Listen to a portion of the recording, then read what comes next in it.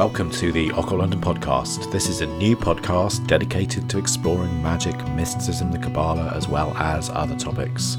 If you like the podcast, please write a review and rate us on iTunes or whatever platform you're listening to this on, as it will really help us to get this message out there. Also, be sure to visit our website at occultlondon.co.uk, where you can subscribe to the show. In today's episode, we will be continuing our discussion on some of the historical aspects of astrology by taking a quick look at the more modern period and leading up into the 20th century. As we've seen over the last few episodes, we've been going through ancient Egypt, ancient Greece, Rome, and the Arabic influences, and then medieval, and now we will be continuing on into the modern period. Towards the end of the 17th century in Europe, we really begin to see the decline of astrology, and there's a period where it starts to be less popular until it begins to resurface in the 20th century. This is partly due to the rise of Newtonian orthodox science that was beginning to replace the older Ptolemaic and really sort of Neoplatonic cosmological view, but it's also due to theological opposition from the Catholic Church in particular. For example, one example of the Church not being happy with astrology is in the 17th century, when one astrologer is meant to have predicted a threat against the life of Urban, which he was not happy about, so he actually issued a papal bull against the practice of judicial astrology. There's other elements as well that might have affected astrology's popularity more than just science. The world was changing.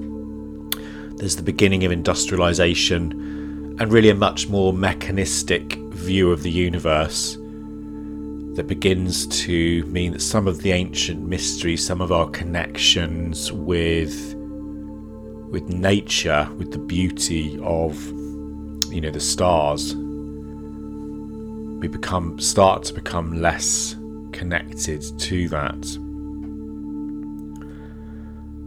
And so, that starts to sort of decline until it gets to the point where it gets removed from, the university curriculums in many countries. And the serious sort of study of it from an academic point of view begins to sort of fade away through the sort of 18th and 19th centuries. However, there was still a few people that kind of stood out. Richard Cross Smith. There's also Commander Richard James Morrison, who used to write under the pseudonym of Raphael and Zadkiel. However, they were using fake names, which also kind of shows us that they wanted to keep their astrological work as private as possible. There were also some other developments during the next few centuries. So in 1781, William Herschel discovers a new planet called Herschel at first, and then it's renamed as Uranus or Uranus. Also, there's the discovery of Neptune in 1846 and Pluto in 1930, and these discoveries also contribute to this kind of growing feeling in the public that that potentially astrologers might have had their facts incorrect, or they needed to change their view, because how can you discover a new kind of these new planets that they were not aware of before.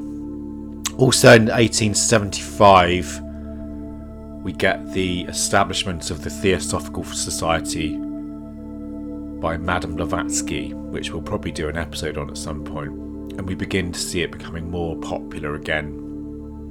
The Theosophical Society really was a sort of spiritual group or organisation that aimed to encourage the study of comparative religions, mystical philosophy, and also the natural world. And this study, and through their lectures, through their teachings, they really helped to revive the study of many of these subjects, and many leading astrologers of the day were involved with that particular group.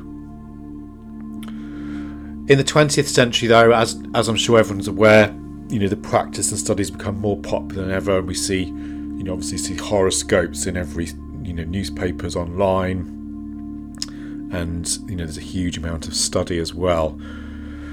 Much of this modern day revival was due to the input of a man called William Allen, who's also known as Alan Leo, who was born in 1860 to 1917. And he was a prominent British astrologer, author, and also a theosophist, and is often referred to as the father of modern astrology. And his works and his writings and his teachings really kind of helped to revive this study in the Western world after its decline in the 17th century. He was very, very heavily involved with the theosophists and particularly interested in many of their different teachings, such as karma, reincarnation, and he also used the resources that society had to kind of spread his books and across Europe and America. Alan Leo is also a friend of the poet W.B. Yeats, who is in the Order of the Golden Dawn, as everyone knows, and he also founded an astrological lodge of the Theosophical Society in London. He also published a magazine called The Astrologer's Magazine and was taken to court for being a fortune teller. And I just wanted to quote him quickly from his book Symbolism and Astrology, an introduction to esoteric astrology. The sun and planets represent the spiritual consciousness in the heaven world. The signs of the zodiac represent the astral or psychic consciousnesses, and the houses of the horoscopes as a whole represent the physical consciousness. As we can see, and as we mentioned, he was convicted for fortune telling, and this kind of shows you the modern or the public view of some of the things that the Theosophical Society are promoting. And there's still quite a lot of danger and distrust in terms of practicing some of these arts during this period.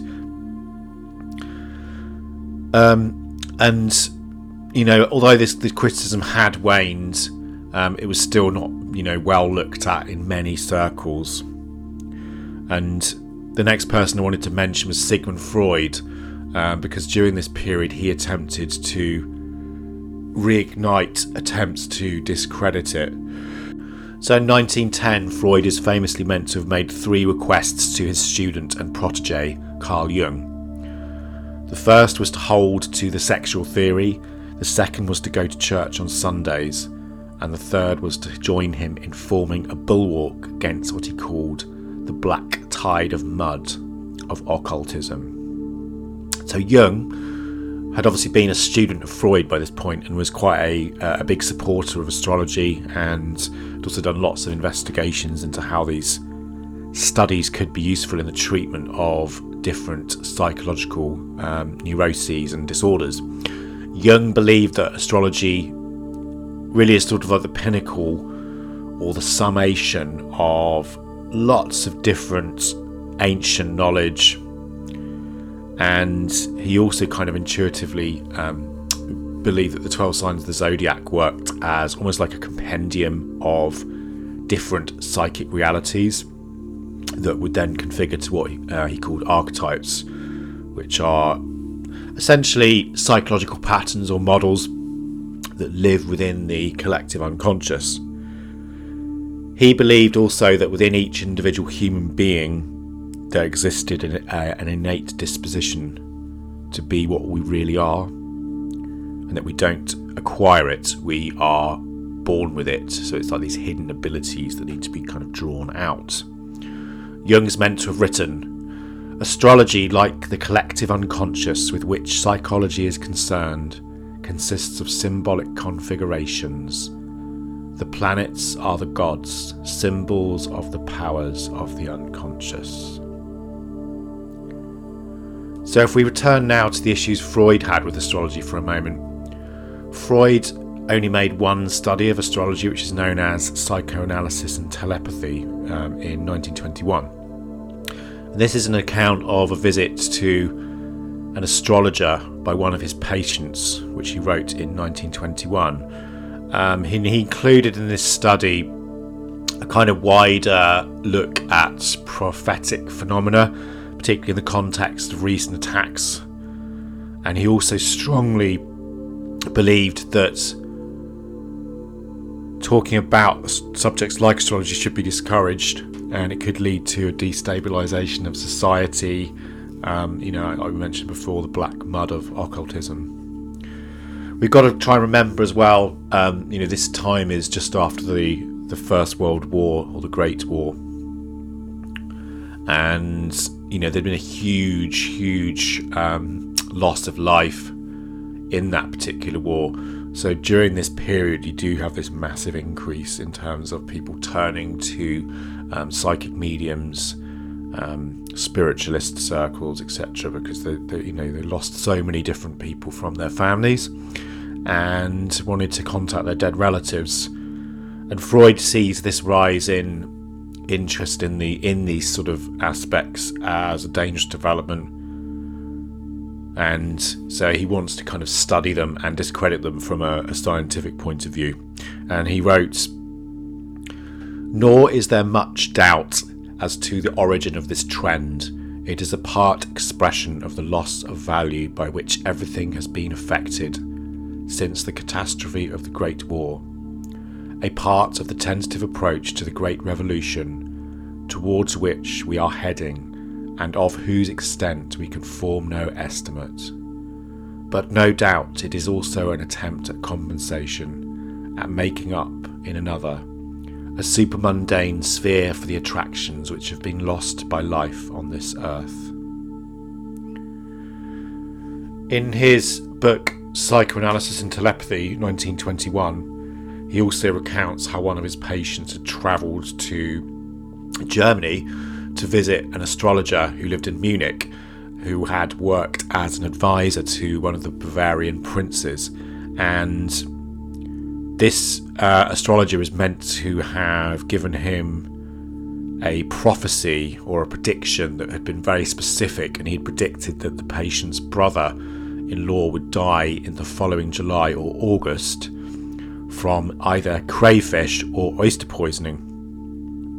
Freud writes in his book that such an accurate prediction is impossible on the grounds that it exceeds this astrological capacity, and he wrote the following: "You will no doubt agree with me in offering the most obstinate resistance to the possibility that so detailed an event as falling ill of crayfish poisoning could be inferred from the date of the subject's birth, by help of any tables or formula whatever.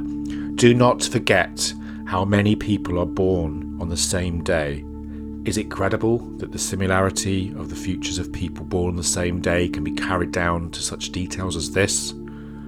I therefore venture to conclude the astrological calculations entirely from the discussion. I believe the fortune teller might have adopted some other procedure without affecting the outcome of the interrogation." So if we move away from Freud during this time, we see astrology becoming very popular, particularly in the USA at this time. There's other people as well as Freud that kind of really promote this. So we've got the famous female astrologer Evangeline Adams in the 1920s.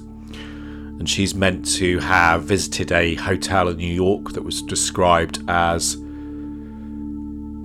being under the worst possible combination of planets, bringing conditions terrifying in their unfriendliness. And that night the hotel was meant to have burnt to the ground. Adams was also charged as a fortune teller, but was famously asked to interpret an anonymous horoscope in court, which turned out to be the judge's son's horoscope, and the judge was so impressed by her interpretation that he threw the case out, which is pretty cool. Also, in Germany, the art of astrology and its study was meant to have been popular with members of the Nazi leadership, so Hess, Himmler and Goebbels. Goebbels was, as everyone probably knows, one of the leading politicians, who was the Gauleiter of Berlin, and also the guy who really kind of headed up the propaganda for the Nazi Party from 1933 to 1945.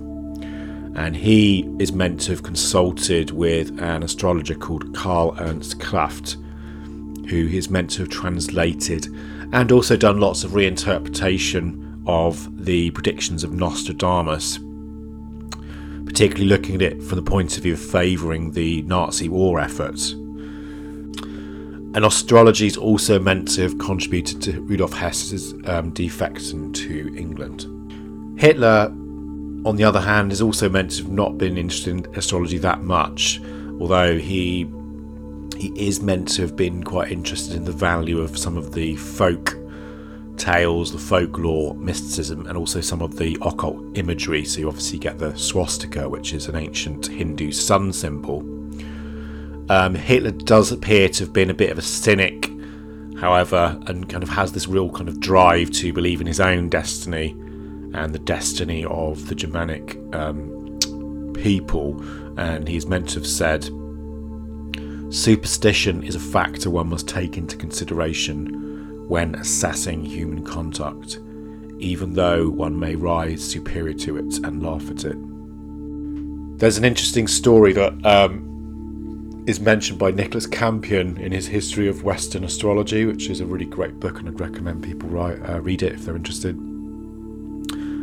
And he talks about Hitler's meant to have visited Mussolini once, and he's advised Mussolini to not begin a certain action on the 13th of the month, not because he or Mussolini regarded this as unlucky, but because the ignorant masses would see that as being unlucky. So what Campion's really saying is, he was a fan of science, but not particularly kind of supportive of elements of this sort of particular philosophy, astrology, etc. Although he could see the value of it in terms of using it to get the public behind what they were trying to do. And kind of unite them underneath some of these symbols. In 1941 as well, after Rudolf Hess defects to England, Hitler is meant to have ordered the astrologer Kraft to be arrested as part of his crackdown on magicians, faith healers, astrologers, etc. So it just shows you that things didn't work out quite as planned there. Away from the leaders of the Nazi Party in the Second World War, interest in this art was becoming much more popular as well, particularly in the fields of psychology. And since the 1930s, there's been many astrologers that have worked on more psychological lines with regards to interpreting their work, such as Dane Rudhyar, who said, "Astrology is a language. If you understand this language, the sky speaks to you." Dane Rudhyar, 1895 to 1985, is a French-born American author, also a composer and humanistic astrologer. And he's also one of the main pioneers of modern transpersonal astrology in his seminal text, Astrology of the Personality. He is really considered to be one of the foremost leaders of the 20th century with regards to this field of study, and he also develops an astrology which is much more focused on the individual than the kind of fatalistic predictive model, and he is heavily influenced by the work of Carl Jung and Assagioli. Mentioning Assagioli, he's another really interesting figure from this time, who obviously influenced Dane Rudhyar a lot. Roberto Assagioli, 1888 to 1974, he's an Italian psychiatrist who was the founder of the transpersonal psychology movement, which is known as psychosynthesis. And Assagioli he was a student of Freud and one of the main pioneers of the psychoanalytic movements in Italy, and he later develops this process called psychosynthesis, which basically goes beyond the theories of analysis and recognises the need for a much more holistic approach to assisting and helping and transforming a person to become whole, to be united in synthesis, which is very similar, if one thinks about it, to the ideas of the Kabbalistic tree of life, where we unite all aspects of one's being. Through focusing on inner development, Assagioli believes that most problems, most traumas could be resolved and could be solved, and he describes this process as follows. Psychosynthesis is a method of psychological development and self-realization for those who refuse to remain the slave of their own inner phantasms or of external influences, who refuse to submit passively to the play of psychological forces which is going on within them, and who are determined to become the master of their own lives. During the 20th century, whilst there's been a lot of development of astrology from the perspective of psychology, there's also been attempts to really kind of uncover and prove a clear scientific model. One example of this is the efforts of the French statistician Michael Gauquelin, apologies if I'm not pronouncing that right, who demonstrated that there's a link that appeared to exist between planets and the birth chart of high achievers, athletes and celebrities. And Gauquelin is meant to have said, is it possible to observe common positions in heavenly bodies for the births of individuals who have manifested common tendencies throughout their lives? So starting in 1949, he began to collect data of lots of different people, 7,000 French people, and then he's meant to have made simple comparisons between planetary positions in the diurnal cycle during the course of the day and their professional success. And his first positive finding was based on 576 members of the Académie de Médecine, and that found that subjects born when Saturn was either rising over the eastern horizon or at its highest point of the day. He also found smaller packs for the opposite points, so the planet's setting and lower culmination, and he then duplicates this process with regards to other professional and planetary bodies, and he found lots of really interesting relationships between the moon and successful writers, Jupiter and actors and politicians and Saturn, which is interesting.